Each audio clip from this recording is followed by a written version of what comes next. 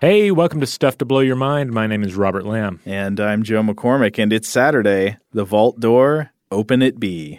Yes, and the thing that it contains this weekend, we can't even properly relay to you because it contains absolute silence. And no matter where you're listening to this episode, you're probably not in a place to appreciate that level of silence. Obviously, if you're listening to a podcast, you are not going to be appreciating that level of silence. No, and you've probably got a million other sounds going on outside of your headphone environment or your car listening environment. But still, silence is this fascinating topic. It almost has a substance, and yet at the same time, it is an emptiness. Right. So we maybe recommend you find a little place with some peace and quiet and give this one a listen. This originally aired on August 31st, 2016. Looks like it was published at 3 a.m. Don't know what that means. Maybe that's some kind of archival error. I wonder what was going on that week. Anyway, so this is The Substance of Silence from 2016. Hope you enjoy. Welcome to Stuff to Blow Your Mind from HowStuffWorks.com.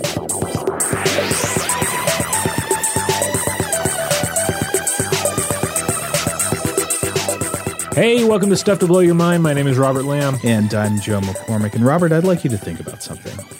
That's what I'm here for. I want you to think about the idea of the substance of absence in our sensory experience of the world. So we all experience this in our lives where there is a stark disconnect between everything we know about physics and what our intuitions tell us. And one of the examples of this is that there is no such substance in physics as cold, right? Cold is just the absence of heat energy. And yet, if you have an experience like mine, when you hold an ice cube in your hand, it doesn't just feel like heat is leaving your body. It certainly feels like you are meeting cold. You are meeting a substance of coldness that is an independent material reality in itself. Not unlike how many people process sight as a beam coming out of their eyes. Like they think about it in those terms, even though most of those people I think are going to realize that that's not how vision works. Right. But we can't help but interpret what's happening as such. Yeah, it's almost like people think of sight as an apprehending power. It's like you would reach out to pick something up. So in order to get visions, you must be reaching out with your eyes in some way to pull things in. Yeah. Also, to mention light, there's no such substance in physics as darkness. Of course, darkness is just the absence of light. But when a cloud passes in front of the sun and it casts a shadow over the earth and you get that little shiver when that happens, it is hard not to think of that shadow, the darkness, as a substance unto itself, at least if you're like me. Yeah, I mean, unless an entity is actually stepping out of the negative material plane, right? If there's actually a denizen of the shadow realm breaching your immediate universe. Well, of course, I speak not of beings of darkness because merely to speak of them is to summon them, and now we should be watching our backs.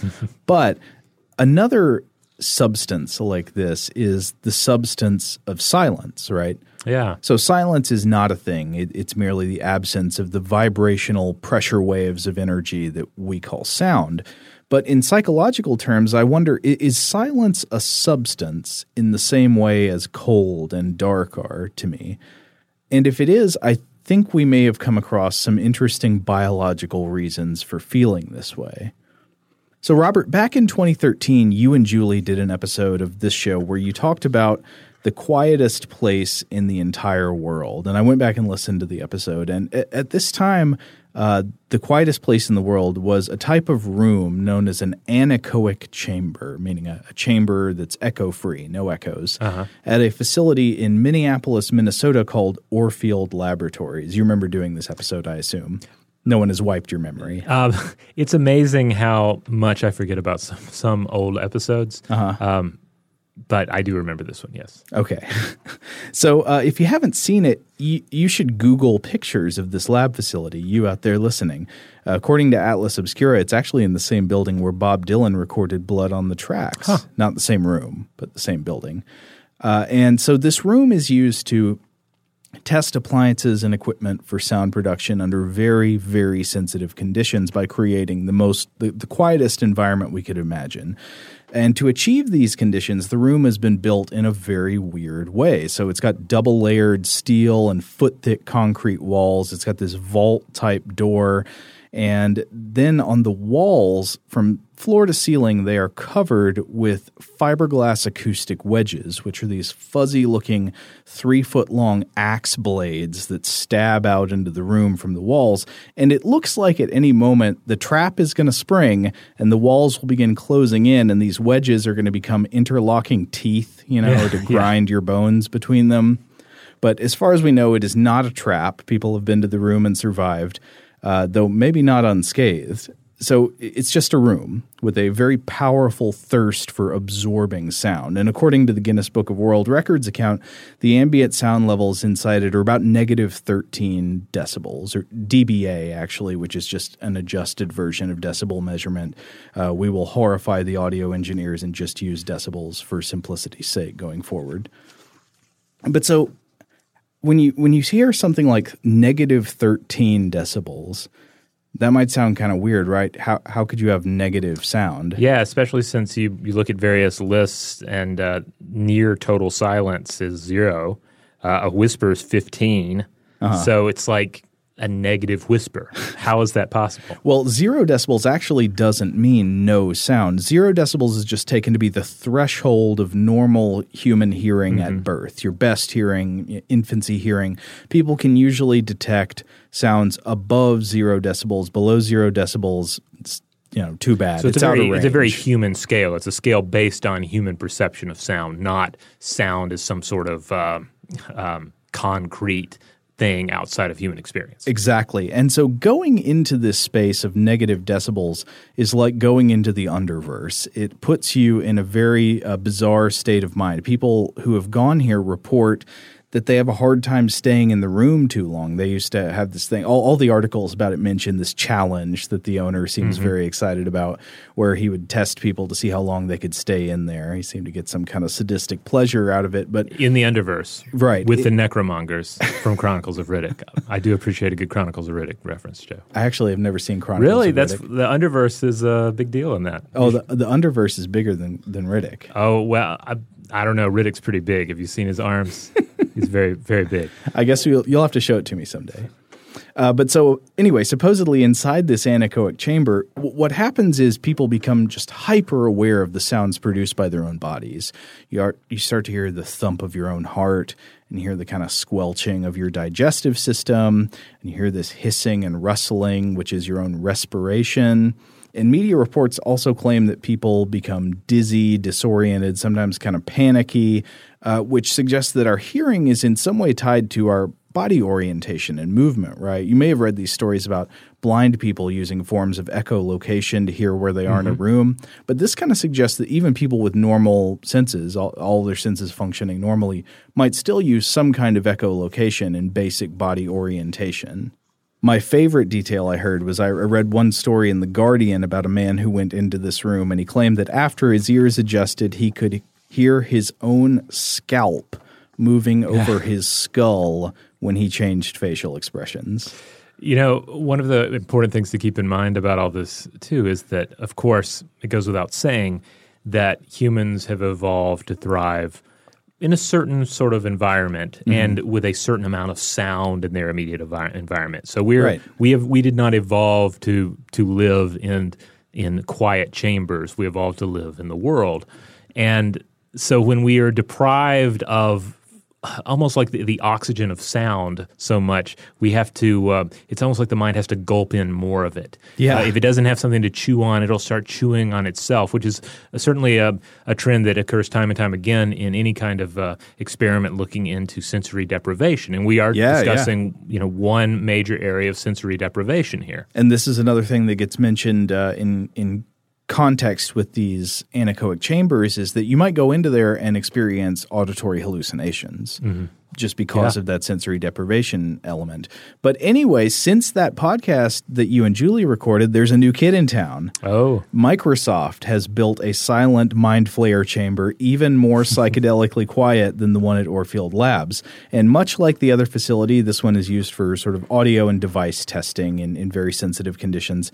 But it's located at Microsoft's Audio Lab in Redmond, Washington. And according to Business Wire, Microsoft contracted a company called Eckel Noise Control Technology, I think actually the same company that built the Orfield room, to build this new dungeon of lost whispers for them. And it was completed in July 2014, but compared to Orfield's negative 13 decibels, this room gets as quiet as negative 20.6 decibels. And this is close to about as quiet as a room filled with atmosphere can possibly be. So since sound is caused by mechanical pressure waves in a medium, such as air or water, there is no sound at all in a vacuum. If you were to go into the vacuum of space, you wouldn't hear anything. But in a room filled Such as screams. Exactly. Yeah. But in a room filled with normal atmosphere, negative 23 decibels is about as quiet as things can get because that's the sound level of what's known as Brownian motion, which is the random movement of air particles rustling against one another. Huh. I would love to hear what that sounds like. I think Brownian motion of air particles is actually an Eno album. Yeah? Yeah. Late 70s. A perfect companion to Metal Machine music. Yeah. Anyway, so I started thinking about this room and about how there are actually plenty of god beings and monsters from the history of human imagination who have found themselves in a dire quest for a place like this room. I think that the quest for peace and quiet we think of it as something of the modern age, right? Mm-hmm. You live in the city where there's the traffic, the horns honking, people screaming, people, I don't know, arguing about Pokemon Go and about whether adults should play it or not outside your window at all hours of the night. And we come to associate this feeling of this noisy cacophony with modernity, but this feeling goes way back. Oh, yeah. I mean, really, humans haven't changed that much. Not so much that they've stopped being annoying and obnoxious and loud. Mm-hmm. We've had loud talkers among us. We've had individuals who cannot wake up silently since time out of mind. Though, then again, I do think it's kind of interesting. We're going to mention a few of these that the quest for silence, the desire for peace and quiet, is often associated with villains, not heroes. Well, you do see, I think it falls on both sides. Yeah. I guess the heroes that are seeking silence, they tend to want to share that path to silence with others, I guess.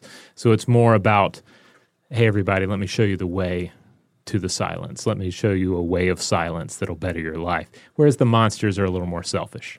Well, one great example of this is the Enuma Elish, the creation myth of ancient Mesopotamia, which you see in ancient Sumerian and Babylonian texts. Originally, it's Sumerian, focused on the god Enlil. Later, the Babylonian version is altered to glorify the Babylonian god Marduk. But the story is pretty much that the gods Apsu and Tiamat, freshwater and saltwater personified, they sort of live in this primordial chaos, and they create a younger generation of gods who just make a great ruckus. They cause disorder, irritating noise, and Apsu, in reaction to this, plots to destroy his creations in order to get some peace and quiet. Quote, "By day I cannot rest, by night I cannot lie down in peace, but I will destroy their way. Let there be lamentation, and let us lie down again in peace." Oh, nice. Now, of course, later a hero has to come and fight these beings. Actually, so Apsu gets destroyed, and then Tiamat, his sort of companion, his female counterpart, becomes a monster that has to be fought. But so, yeah, not the heroes of the piece here.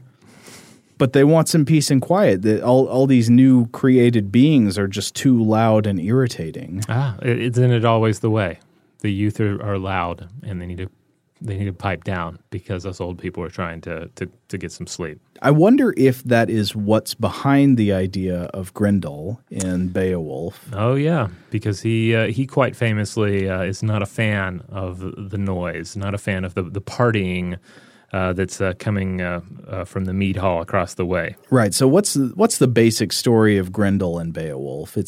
Beowulf comes to Hrothgar's mead hall of Hero, right, in the land of the Dane men, and they party in the hall and have their big feasts. And somewhere nearby, there's this monster called Grendel, not actually described physically very much. Yeah, virtually no physical descriptions. Which means that basically any interpretation you have is valid. I did read some great translations of the description, what they do say about him. The march stepper famous, who dwelt in the moor fens, the marsh and the fastness. A fiend in hell this ghastly demon was, named Grendel, infamous stalker of the marches, who held the moors, fen and desolate stronghold, the land of the marsh monsters. Nice. I always liked the way John Gardner described him in his novel Grendel, which is one of my favorites. He described him as, quote, a shadow shooter, earth rim roamer, walker of the world's weird wall. Oh, that's so great. And that captures, this is a feature of the Anglo-Saxon poetry, is the alliteration there, where you hear the same word starting consonants used over and over. Mm-hmm. And Gardner captures that very well. But anyway, so in the story, of course, Beowulf has to go and kill Grendel. And the reason he does that is because he's a jerk, basically. He is, but also it's because Grendel comes into Hrothgar's mead hall and messes them up. He comes in and kills some people. He does kill a lot of people in the Danemen's defense. Yeah, so why does he come into the mead hall and kill the Danemen? Well, there are a couple ways you could read this, but the basic way is the way it's described in the poem. It's kind of vague, but it seems like he's annoyed by the noise they're making. Right. So one translation reads, quote, "Then the bold spirit impatiently endured dreary time, he who dwelt in darkness, he that every day heard noise of revelry loud in the hall. There was the harmony of the harp, the sweet song of the poet." And he doesn't like this noise. Now, it's unclear to me, and I think there are actually differing opinions on this, whether the text means that Grendel was actually jealous of the Danes' friendship and happiness, their camaraderie in the party, or merely that he just couldn't stand the noise. The sound of it bothered him. Well, this is the same question we ask ourselves whenever we're annoyed by a neighbor having a loud party. Yeah. Am I annoyed because they are loud and I want to sleep right now, or am I loud because I was not invited, or I am not invited to parties like this anymore? That line of questioning. Well, it might be hard to tell the difference. Yeah. Robert, you made a fascinating observation I had never considered before. Oh, yeah. Tell me about... Oh, well, I read a lot of Dr. Seuss books these days. Uh-huh. And so anytime I read, or if we end up viewing The Grinch Who Stole Christmas, the comparisons are pretty obvious, because in Grendel, you have a monster that lives out in the boonies who comes into the center of civilization and unleashes havoc when there is too much noise. And the same thing happens with the Grinch. The Grinch hates the noise of the Christmas season. Even the GR is there. Yeah, the Grinch. It seems like it's got to be intentional, right? Oh, the noise, noise, noise, noise, noise. There's one thing I hate, all the noise, noise, noise, noise. It's the Who's in Whoville are like the Danemen in Hero. Yeah, except instead of coming in and killing Who's, he's gonna surgically remove the cause of their joy, and the joy being the cause of their noise. But of course that backfires, and he has to remove Christmas. Yeah. But then his heart grew 3 sizes that day. Yeah, there are a number of anatomical complications in the comparison. But still. Doesn't happen to Grendel. Grendel, I believe his head shrinks many sizes that day. Yeah. But, not shrink. He gets his head cut off. Yeah, also the arm. Yeah, arm too? The arm is cut off first, as I recall. Oh, okay. No, not cut off, because I think blades don't quite cut him. Like blades melt or something when they hit his blood. Yeah, I don't remember the details. There's some descriptions that can be interpreted that either Grendel's blood is acidic and is eating through the blade, or it is so hot that it is melting the blade. Whoa. But Beowulf just rips off the arm, and then Grendel runs away. Wow. So here we've got these monsters and god beings causing mayhem and havoc and trouble for the creatures that dwell under their level of power by trying to shut them up, just wanting silence. And if we could only find a room for Grendel, if we could find an anechoic chamber for him, this never would have happened. But I wondered if there are any straight-up gods of silence. Well, there is Harpocrates, the Greek god of silence. And he's thought to have evolved from a childhood variant of the Egyptian god Horus. But ultimately, Harpocrates is really more about secrets than silence. So it's more about, occult knowledge in many interpretations as opposed to just, I need a nice meditative place to think. I knew there was a group of monsters in Doctor Who called the Silence, but I looked them up and found that their name is somewhat misleading. Oh, yeah? What do they do? They engineer history and cause people to have mass forgettings of events and stuff, but as far as I know, they're not especially all that quiet. Oh, well, one that is quiet. I have to confess, I'm not a Doctor Who expert. I don't know that much about it. Did you ever watch Buffy? No, I actually didn't. Really? Oh, No. wow. Should Buffy? I? It's a lot of fun. You kind of have to plow through that first season, but it's all fun after that, as I recall. But one episode in particular, one of the best episodes, is titled Hush, and it concerns a group of sort of fairy tale ghoulish creatures called the Gentlemen. And they come to town to steal everyone's voices, leaving them unable to scream when they come around and cut everyone's hearts out. Oh. And then we finally learned that the reason here is because loud noises, such as those caused by a screaming human, cause the creature's heads to explode. Now, that's funny you should mention it, because one thing we do know is that loud noises can definitely cause injury and damage to living creatures. Oh, yeah. I mean, there's a lot of data out there about noise pollution. Various humans even, but also plenty of non-human animals. The distraction alone can put many prey animals at an increasing risk of predation, and the more pronounced effects are generally found in marine mammals such as whales and also in cephalopods. The giant squid actually offers the clearest example of this. Yeah? Yeah, in the early 2000s, low-frequency sound pulse exercises that I believe were being utilized by the oil industry. It was like dynamite fishing for squid, right? Right, yeah, essentially. So they're blasting out these low-frequency pulses, and then dead squid start just popping up. And they seem to have extensive bodily damage. And when they looked closer, they found that their mantles were reduced to pulp. There was bruised muscles, lesions in their statocysts, which are these fluid-filled organs that rest behind the creature's eyes that help them maintain their balance and position. And a few years after this, Spanish marine biologist Angel Guerra investigated this further and found that low-frequency sound exposure, intensities between 157 and 175 decibels, and frequency ranges... Which is very loud, yeah. we should say. Yeah, one of the things to drive home, and I'll throw out some comparisons here in a bit, is that, underwater sounds can really get up there. Some of our loudest noises on Earth are occurring underwater. But anyway, in this experiment found that there was a great deal of statocyst tissue damage, including the destruction of tiny inverted hair-like sensory structures in the cells that help the creatures maintain their balance. So this effectively crippled them. And even the various cephalopods that they studied, the ones that survived the experiment exhibited in some cases visible holes in the tissue. So we're talking, legitimate it's physical like being damage near a bomb, by sound. kind of, yeah. Yeah. I mean, the worst. If you're comparing places to be next to a bomb, the water is far worse. Like if you're poolside and someone throws a grenade, 2 grenades into your vicinity, one in the water, one on the surface, definitely stay on the surface. But also avoid pool parties where grenades are being thrown around. How do you keep getting invited to those? I don't know. Like when they stop inviting me, then I'm gonna feel bad. I'm gonna look back on it and say, why don't they invite me to these loud, noisy grenade parties? And I wish I could go to sleep.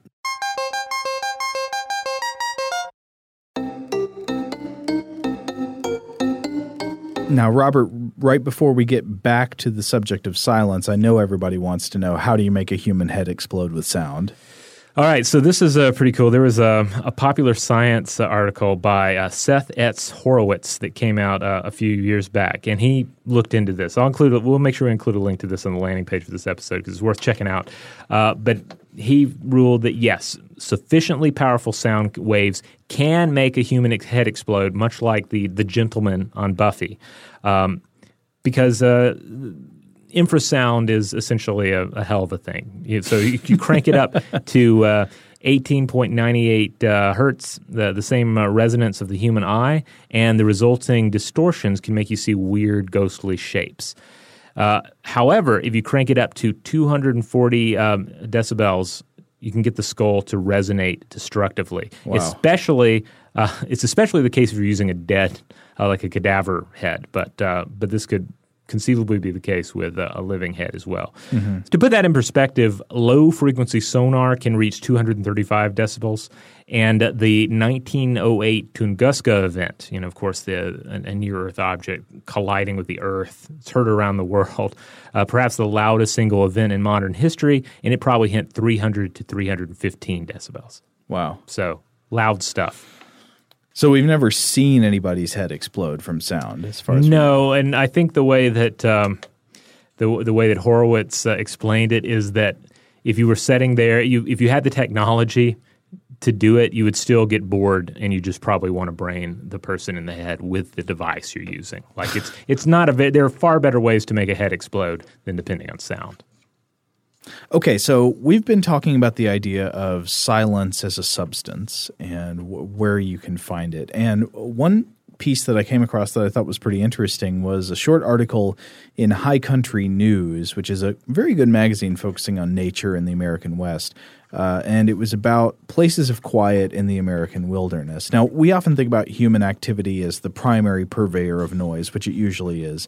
But leaving the city doesn't always mean heading to a place of quiet. Of course, I think about William Butler Yeats' Lake Isle of Innisfree. He wants to get away from the bustle of the city, but where he's going isn't going to be silent, right? Because he's going to live in the Be Loud Glade. What a great term. But anyway, nature. You hear the nature sounds, the crickets, the wind rustling the leaves. But even in nature, some places are louder than others. So they talk about Idaho's City of Rocks National Reserve. It's going to be very quiet, but you'll still probably hear the faint sounds of running water and rustling leaves. And it can get quieter. One example is Colorado's Great Sand Dunes National Park, which is very quiet. According to research by the National Park Service, it's almost as quiet as it was before the European colonization of America. But like the anechoic chamber, this level of silence sort of highlights an underlying lack of silence.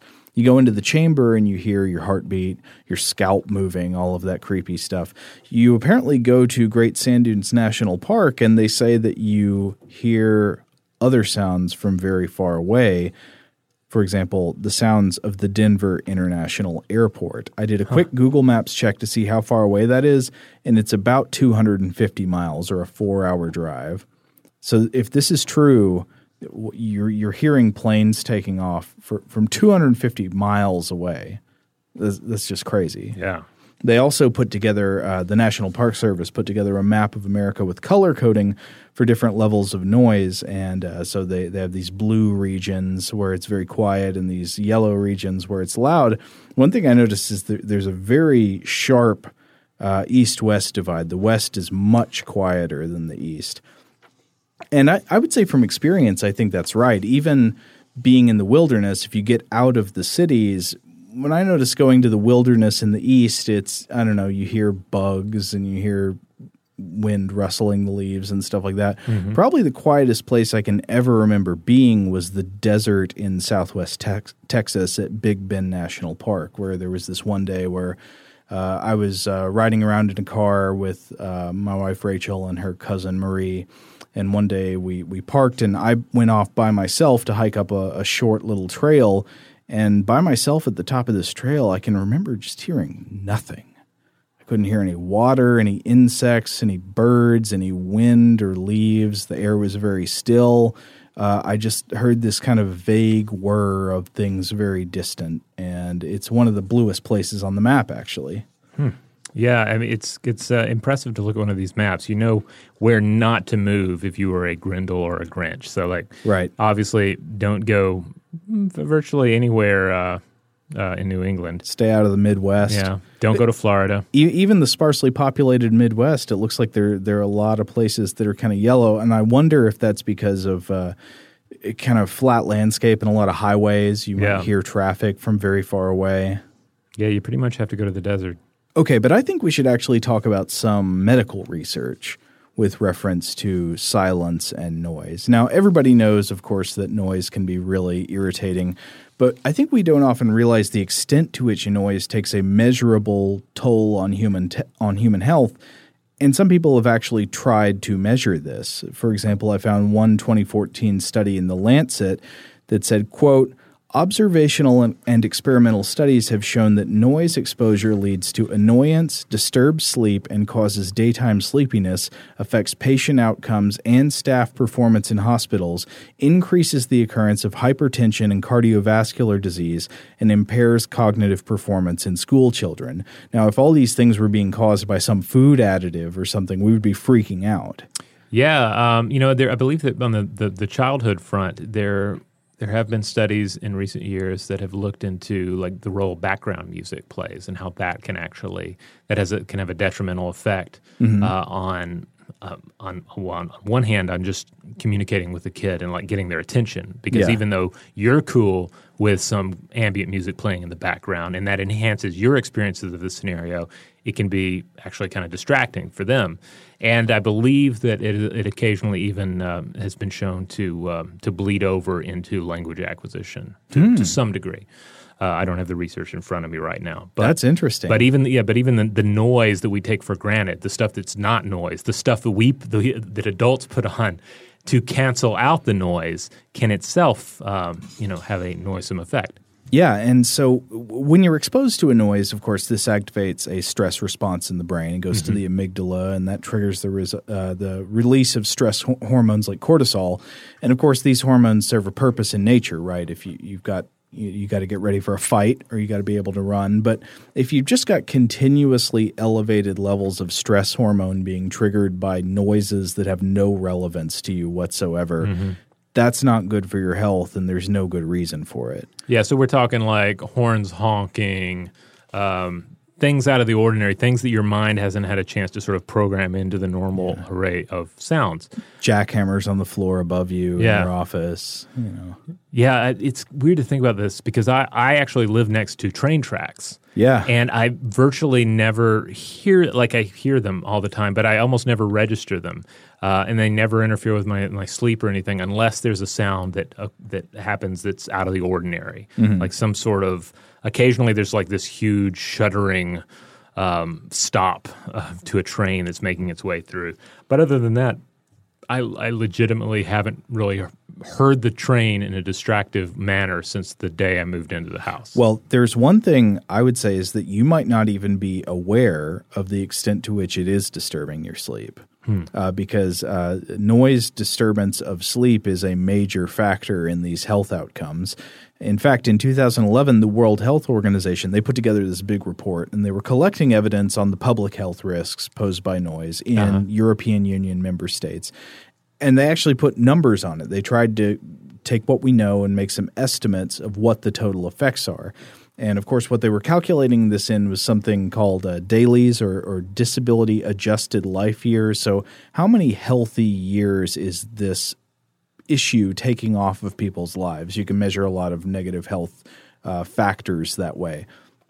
And they said, quote, with conservative assumptions applied to the calculation methods, it's estimated that DALYs lost from environmental noise are 61,000 years for heart disease, 45,000 years for cognitive impairment of children, 903,000 years for sleep disturbance, 22,000 years for tinnitus, 654,000 years for annoyance in the European Union member states. The results indicate that at least 1 million healthy life years are lost every year from traffic-related noise in the western part of Europe. Huh. Well, it's a good thing I turn on that white noise in the evening. That does bring something up I want to keep thinking about throughout this episode. Is white noise the same as silence? Like, what really is silence if we've established this principle where you go into the anechoic chamber and there's silence, and that just means that you notice your heartbeat and you notice the creepy scalp. You go to a national park in Colorado and you notice planes taking off hundreds of miles away. You're always digging deeper into the background sound palette. Uh-huh. And so if that's the case, what is silence? Is there actually such an experience as silence? Well, as far as white noise machines go, I feel like, in a way, that the use of colors is kind of telling. Now, specifically, I use brown noise. Yes. That's my favorite setting. It's a good one. Yeah, and it's hard not to think of it in terms of say, a wall that was once white. So, like, all right, it's got some smears on it. It's got some scuffs. I could try and clean it down. I could try and go back to that white level. I could try and scrub everything away and get to some level of silence. But I'm better off just putting up a wall of sound and just painting the wall brown. Sorry, I'm mixing my metaphors here. But no, I see what you're creating saying. a new seamless sound, base level of noise. Yes. That has no variety. There are not going to be any sudden, goblin cackles or anything. Yeah. Quiet, predictable sound you can tune out and register as silence. Yeah. Real silence is hard to tune out because you're constantly hearing tiny variations. Yeah, I don't want to hear all the little noises that might happen during the night. I certainly don't want to hear anything the cat's up to. So I would rather just go ahead and put up this wall of sound. You don't want to hear it doing it. research on how to take your soul. It's going through those books of the occult you got. You know you shouldn't have bought those. I know, especially the ones written in cat. So, Robert, one of the things that actually inspired me to do this episode was an article I read from Nautilus that was a July 2016 piece in Nautilus by Daniel A. Gross called "This Is Your Brain on Silence." And this actually turned me on to a few more avenues of inquiry that I want to talk about now. So in Gross's piece, he mentions a few studies, and one of them is this 2006 study in the journal Heart by a scientist named Luciano Bernardi and colleagues. And it's called Cardiovascular, Cerebrovascular, and Respiratory Changes Induced by Different Types of Music in Musicians and Non-Musicians, the Importance of Silence. Long name, but the interesting takeaway from this is that they were intending to study physiological effects of different types of music. This sounds like pretty standard research, right? So they hook you up to some machines and they want to play, I don't know exactly what different music they played, probably some metal, probably some classical. They played exciting music, arousing music, relaxing music, and they measured things about your body, respiration, systolic blood pressure, circulation in the brain. And they were trying to figure out, do different types of music change these things? Now, of course, they did. Different types of music did indeed lead to different states of arousal and cause physiological changes. But Bernardi and colleagues found that the most drastic changes and the most interesting changes happened when random 2-minute intervals of silence were introduced as a control to the tests. So these periods of silence had a physiologically measurable effect of calming and relaxation, more so than the relaxing, calming music that they were attempting to test.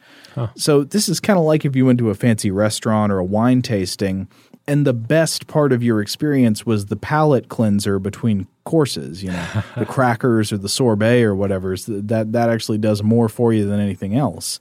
It's like that wonderful scene in Pootie Tang.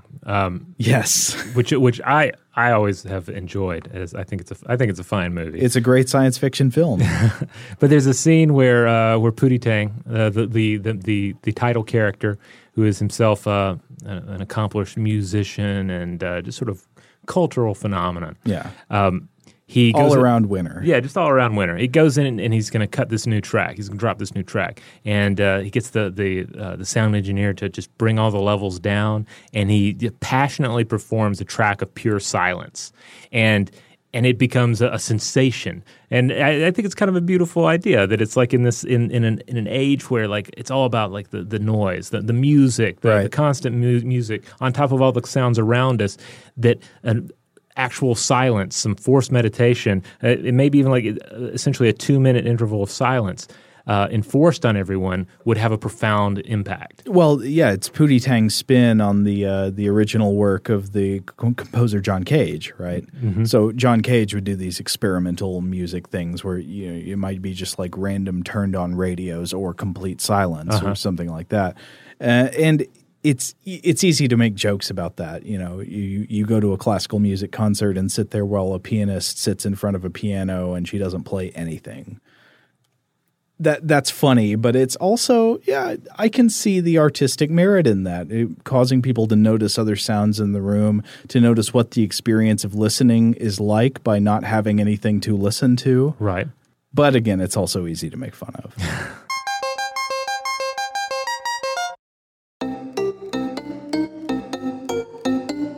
Another interesting fact here about the study, so it found these periods of silence more relaxing than the relaxing music.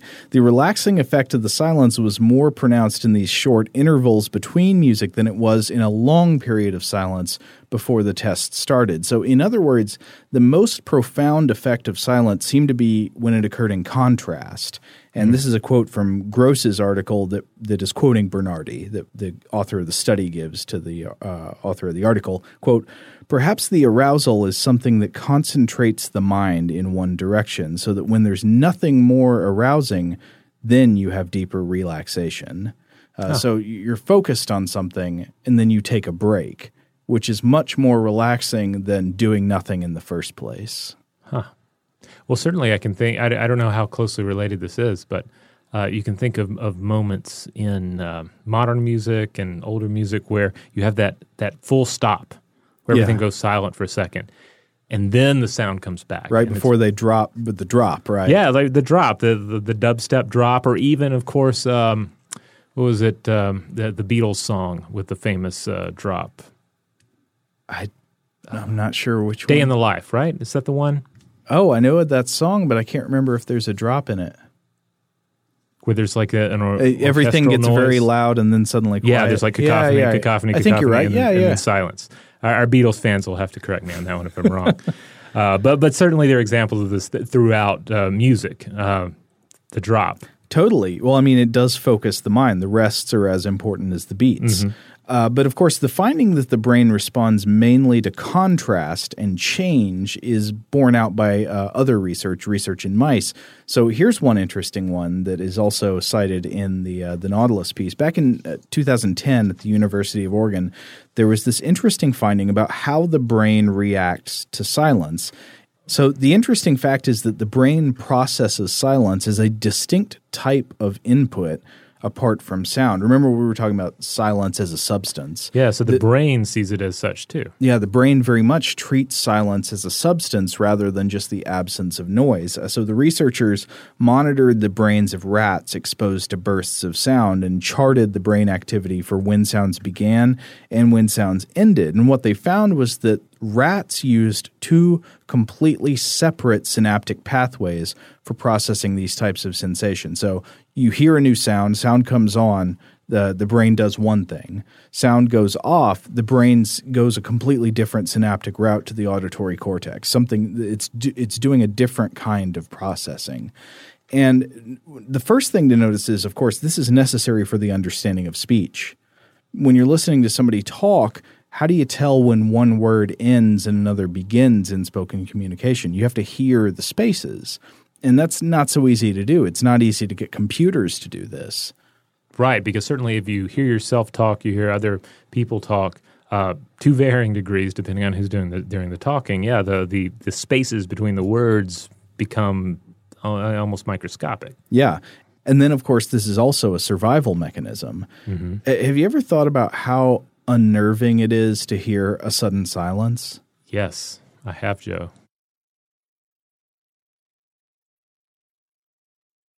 So yeah, fear is an adaptive mechanism, right? It triggers these survival behaviors. You've got a robot assassin coming at you. It's turning on its minigun, whirring up, and it triggers these survival behaviors in dangerous situations. You've got an impulse to freeze and be quiet, or the body prepares itself to flee or to fight for survival. Though, I mean, if it's the robot with the minigun, you don't have much of a good chance. But so how do animals know when to be afraid? Well, it's a decent question. Yeah, and certainly one clue is if something has alerted other animals in their presence, right? That if something has caused a quiet to spread amongst the surrounding organisms. Right, and the question is that sort of a universal language, an instinctual universal language among animals? And it looks like it might be. So one way, of course, animals can be afraid is learned fear associations. If every time you go to the red food bowl, it shocks you, you're going to be afraid of the red food bowl. There's also instinctual species-specific triggers of fear, like audible alarm calls or pheromones. But there was a study in 2012 in Current Biology called Silence Resulting from the Cessation of Movement Signals Danger. And what this study found is that the other animal fear trigger is silence, specifically the sudden cessation of the sound of movement. You hear walking, talking, you hear moving along through the brush. Whenever that goes quiet, animals instinctively become afraid. They know something's wrong. And the authors write in their abstract, quote, "As freezing is a pervasive fear response in animals, silence may constitute a truly public cue used by a variety of animals in the ecosystem to detect impending danger." So this is interesting that it becomes a cross-species language. Yeah. Like you don't have to listen to your own co-species, calling out, "Be careful." When you hear the birds becoming quiet, you know something's up. Even if you are an escaped monkey from a lab, even if you're a Wolverine.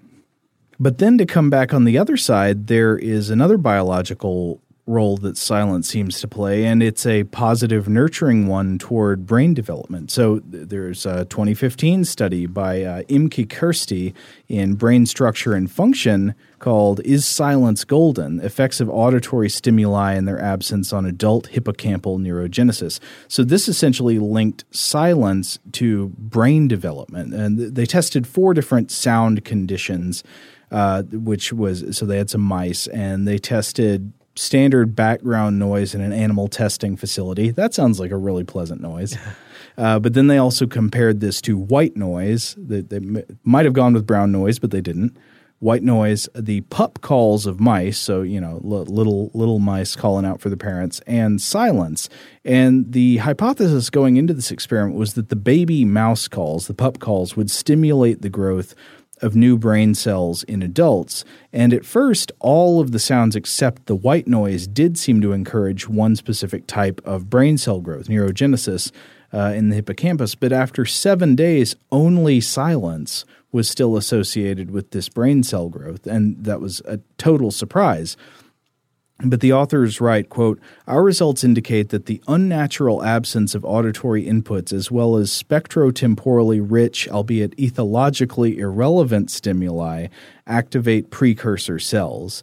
In the case of silence, also leading to greater numbers of newborn immature neurons, whereas ambient and unstructured background auditory stimuli do not." So, in other words, the theory is that artificial silence presents a healthy challenge to the brain, which prompts the brain to grow new brain cells in adaptation, more so than any of these other background noises. It's interesting when you take that into account, thinking about our own, like say you're driving along in the car, right? Yeah. And you might think, oh, I need something to occupy my mind. Right. So I'm going to put on some music and put on some podcast or what have you. But really, your mind is going to be able to occupy itself. Maybe, but again, perhaps that's part of the problem. It's going to occupy itself, but maybe that's part of the problem, right? Well, it might just occupy itself with obsession over your own mortality, right, or with other things that you just don't have time for. Yeah, the basic default mode network. Right. So this really complex picture of silence is emerging for me. The substance of silence is strange because it's freedom from noise, of course. It seems to promote relaxation. We've seen that. But then you go into an intensely quiet room, we become aware of deeper and deeper noises, deeper into the quiet verse, and you start to go crazy. People lose their minds. They can't stand it. And then periods of silence seem to promote healthy growth of brain cells. It seems to be good for at least the brains of mice. But then the sudden silence also triggers fear and alarm. So it seems our reactions to silence are almost as complex as our reactions to sound itself, which makes me wonder, is there really such a thing as silence? And if so, what is the ideal quiet? What are we really going for when we want some peace and quiet? What is it we have in mind? Well, I feel like this is a question that is complicated by just the human experience of silence, for one thing, because when I'm engaging with actual silence, I'm also engaging to varying degrees with inner silence. Yeah, and weighing those two, and then if that's going to color my memory about how quiet a particular setting was. Like I've gone places before, like when I had to think of for this podcast, like what are the quietest places I've been to? yeah.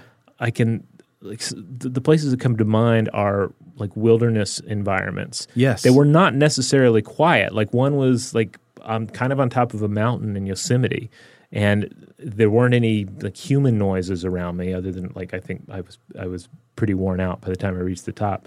But the wind was sweeping through, blowing across the trees and the rocks. There was the sound of loose rocks underfoot as I ascended. But yet, part of it was probably physical exertion. Part of it was just an entirely new physical environment, a slightly different sound environment. Like all of that further colored my interpretation of it as quiet.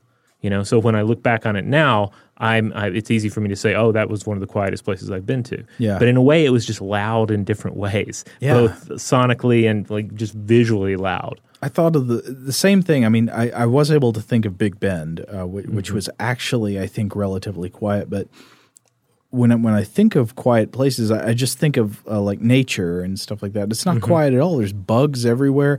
I was up in Tennessee last weekend sitting out on the porch one night, and I was thinking, man, it's so nice and quiet out here. It was not even remotely quiet. Oh, no. It was incredibly loud with different, like it's like a Phil Spector wall of sound engineered entirely by bugs. Oh, yeah. Wah, wah, wah, wah. They're filling in every single conceivable hole where there could be a noise. They've all got their niche, and it's all there. It's like a Queen metal song, where they've got it's just floor to ceiling. Oh, yeah. I camped in Okefenokee Swamp here in Georgia several years back, went on a canoe trip. And it was legitimately hard to sleep that night because the insects were so loud, and the frogs like actually underneath the platform that we had our tent set up on were just so incredibly loud. It was worse than trying to sleep in a city. But in my memory, I interpreted this as peace and quiet. Yeah. Yeah, in a sense it is. But again, that kind of that's why it's so complicated to try and think like, well, what's my ideal level of silence? Because you know what? A doctor's waiting room can be pretty quiet. But that's no good at all. Yeah, it's not good because you're about to go in to see the doctor. Your head is probably more alive with worry and concerns and what ifs than any other time. I mean, I wonder what it would be like to find it soothing to sit in a silent room and hear nothing but the sound of a pencil scraping against paper as it describes the shape of a mole. Yeah. It also makes me think of airports. We mentioned Eno earlier in jest, but of course he created music for airports. Right. Wonderful ambient album. And every time I listen to it, or every time I'm in an actual airport, I think, why am I listening to CNN on several different TVs on top of all the noise instead of music for airports? Is there an idea here that actually more distraction is better? Like that is the form of silence that works better in an airport as opposed to the idea of silence in the midst of ambient music? I don't know. I don't know either. Or should we just all have our heads encased in some sort of sarcophagus to enforce silence upon us. Well, that's another thing. Even if you put in earplugs and you're very good ones and you don't hear what's going on around you, there is still a sort of connected sense of touch. Vibrational energy. There's some sort of blending between our sense of touch and our sense of hearing. Yeah, and certainly you're still going to receive those waves. You're certainly going to hear with your skull to a large degree. So yeah, you're not going to be able to completely silence it out. So, Robert, here's something that I read about when I was, doing some browsing on the subject of silence. The idea of enforced silence. Well, it's a hard thing to pull off, right? Because you can isolate somebody. You can put them in solitary. You can go, Cold War John C. Lilly and drop somebody in an isolation tank. Right. But for the most part, people have a right to be loud, and people can be loud outwardly and certainly inwardly. I don't usually think of a prison as a place that's going to be especially a refuge of peace and quiet. But in the 19th century, there was this regime that I read about known as the Auburn system. It evolved in the Auburn prison of Auburn, New York.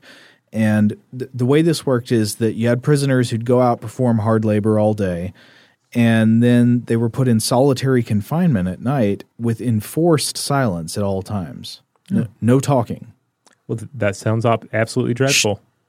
Absolutely dreadful. Well, anyway, the idea, I guess, is that, criminals, they learn habits. They learn things from each other. They learn and reinforce bad behaviors from other criminals through some sort of perverted form of social education. But if the prisoners can't make a sound, they can't communicate with one another in order to reinforce and instruct. But I'm curious how – not like I think it would be ethical to do this in any case, but putting questions of ethicality aside, did this work? Did people really find that this increased penitence caused people to stop living a criminal lifestyle? I am almost positive that this did not work. My bet is that this did not work. Though it does sound like, perfectly deplorable from by 19th century penal standards. I think it sort of fits with the idea of, what do you need? Nothing. You need your Bible and you need quiet reflection. Yeah. And so they put you in a room by yourself, no talking, read your Bible, and that's it. And I guess it was supposed to encourage guilt and remorse and feelings of wanting to reform. But I don't know. I think when you force people to be silent, do you also encourage them to stew on what bothers them? Well, you're not necessarily making any positive movement there. In researching this episode, I did a lot of searches around for silence-related studies. And silence can have many meanings, of course, as we've already discussed. One meaning we haven't really gotten into is silence in terms of not talking about your problems, not talking about what's bothering you, not talking about an issue. Well, that's another you've done an episode of this show before. It was also several years ago on the spiral of silence, which is not so much about sound, but just about not speaking up. Right. And that becomes an echo chamber of its own. But on top of that, of course, all of the research indicates that solitary confinement is just a brutal tactic to use against anybody. So yeah, I think it is now coming to be considered a form of torture, right?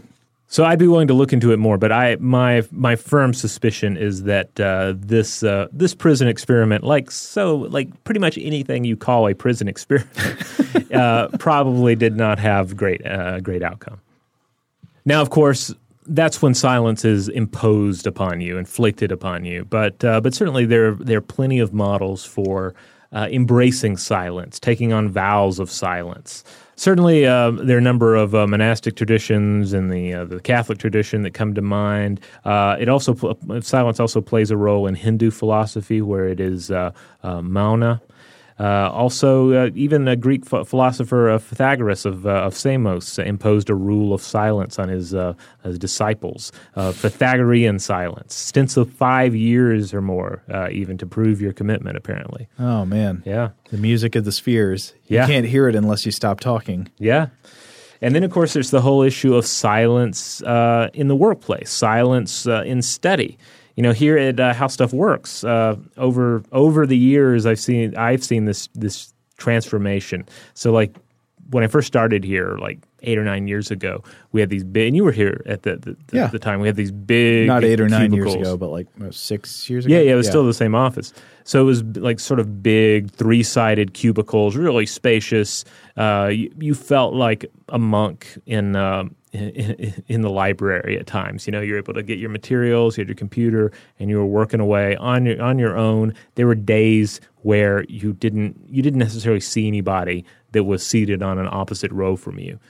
And we've had a couple of different offices since then, and things have gotten more open office, as is the trend, right?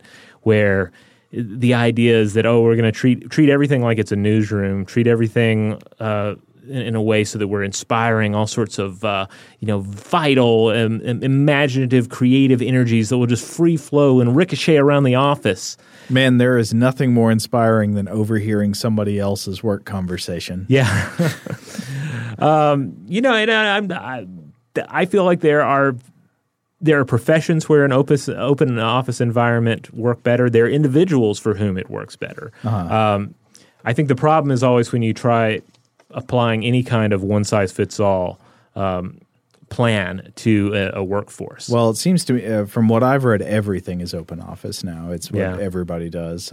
I'm not quite sure why that trend has caught on, but it's not just here in the work world. I mean, you also see it out in the world of scientific research. In fact, there have been some papers in recent years where they've brought this up, saying that, hey, we have too much enforced interaction in science.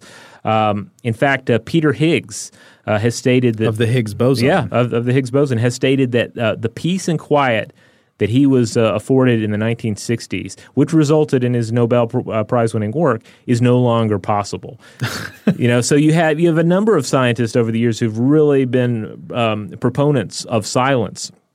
Newton, Einstein, just to name a few here, they've all prized silence and isolation. And if they were working today, would they have it? And if they didn't have it, would they have been able to achieve the ends that they achieved in their lives? Well, not to mention how much they'd be required to tweet about their ongoing research and upcoming conferences. Yes. I'll do that Facebook Live. Make sure, Newton, that you do your Facebook Live. I understand you're going to do something with an apple, or you have a dog door or something. Let's point some cameras at that. Facebook wants to know. What is this? Yes. Why am I seeing this? Who are you? Well, it's the world. It's the world we have. It's the world we have to deal with, and we'll find a way to work through the noise. I mean, that's the scenario at any point, right? Right. No matter how noisy you think the world is, no matter how quiet a slice you've carved out for yourself, you're still going to have to work through the noise. Well, I mean, that brings us back to the question, I guess, the core question, the substance of silence. What is it, and why is some silence desirable but other silence is not? So you might put in this loud white noise track at work in order to get some quiet from the conversations that are going on around you. So you're increasing the volume in order to get some peace and quiet. This signals, again, that it's clearly about something about the introduction and novelty of sound rather than the volume of sound. Yeah. I guess I'd be tempted to think of it as oxygen, And like I might want to take a breath of pure oxygen every now and then, but I don't Just for fun? Just for fun, but I don't want to necessarily live in an environment of pure oxygen. No. And breathe it all the time. That would kill you. Yeah. But every now and then I'll sleep in my specialized oxygen tent, and it will revitalize me. But hey, that's our take on the topic. We put it to you though. What is the quietest place you have ever found yourself in? What's the quietest place you've visited? What is the quietest place you have created for yourself in your own life? And I guess the question is a dual question, right? What is the place that has felt the most quiet to you, like the ideal mind silence versus what's actually the lowest number of ambient decibels? Yeah. be very interested to hear. Hey, maybe you've even been to one of these soundless chambers that we've created in the world. I want to hear from the people, and I know they've got to be out there, the people who went in one and did not get all freaked out, because I'm sure there are some people. I'm sure we hear about the ones that get freaked out. Have you been to one of these things and didn't really bother you? I want to hear about that. I mean, there are people who are noisy enough and or make enough noises just moving around that I think they would fare just fine. Like, they would never notice. They're just, if you're just sitting there like groaning to yourself and cracking your knuckles and talking to yourself and groaning some more, then you're probably not going to notice the decibel level. Talking about how I'll show all them. Yeah. Griping about your office environment, all that. Let's stop being grumpy, Robert. How can they get in touch with us? Hey, before we do that, we should also mention that this week we are going to be in New York. That's right.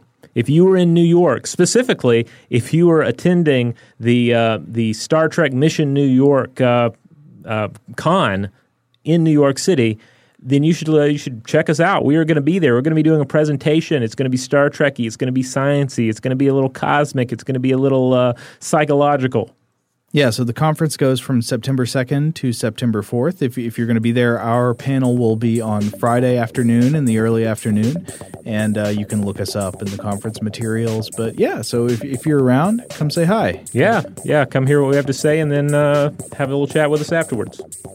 And in the meantime, head on over to StuffToBlowYourMind.com. That's where you'll find all of the podcasts, the videos, blog posts, links out to our various social media accounts, and that Facebook account, Blow the Mind. You will definitely find information there about the upcoming Star Trek thing. And if you want to get in touch with us, as always, you can email us at blowthemind@howstuffworks.com.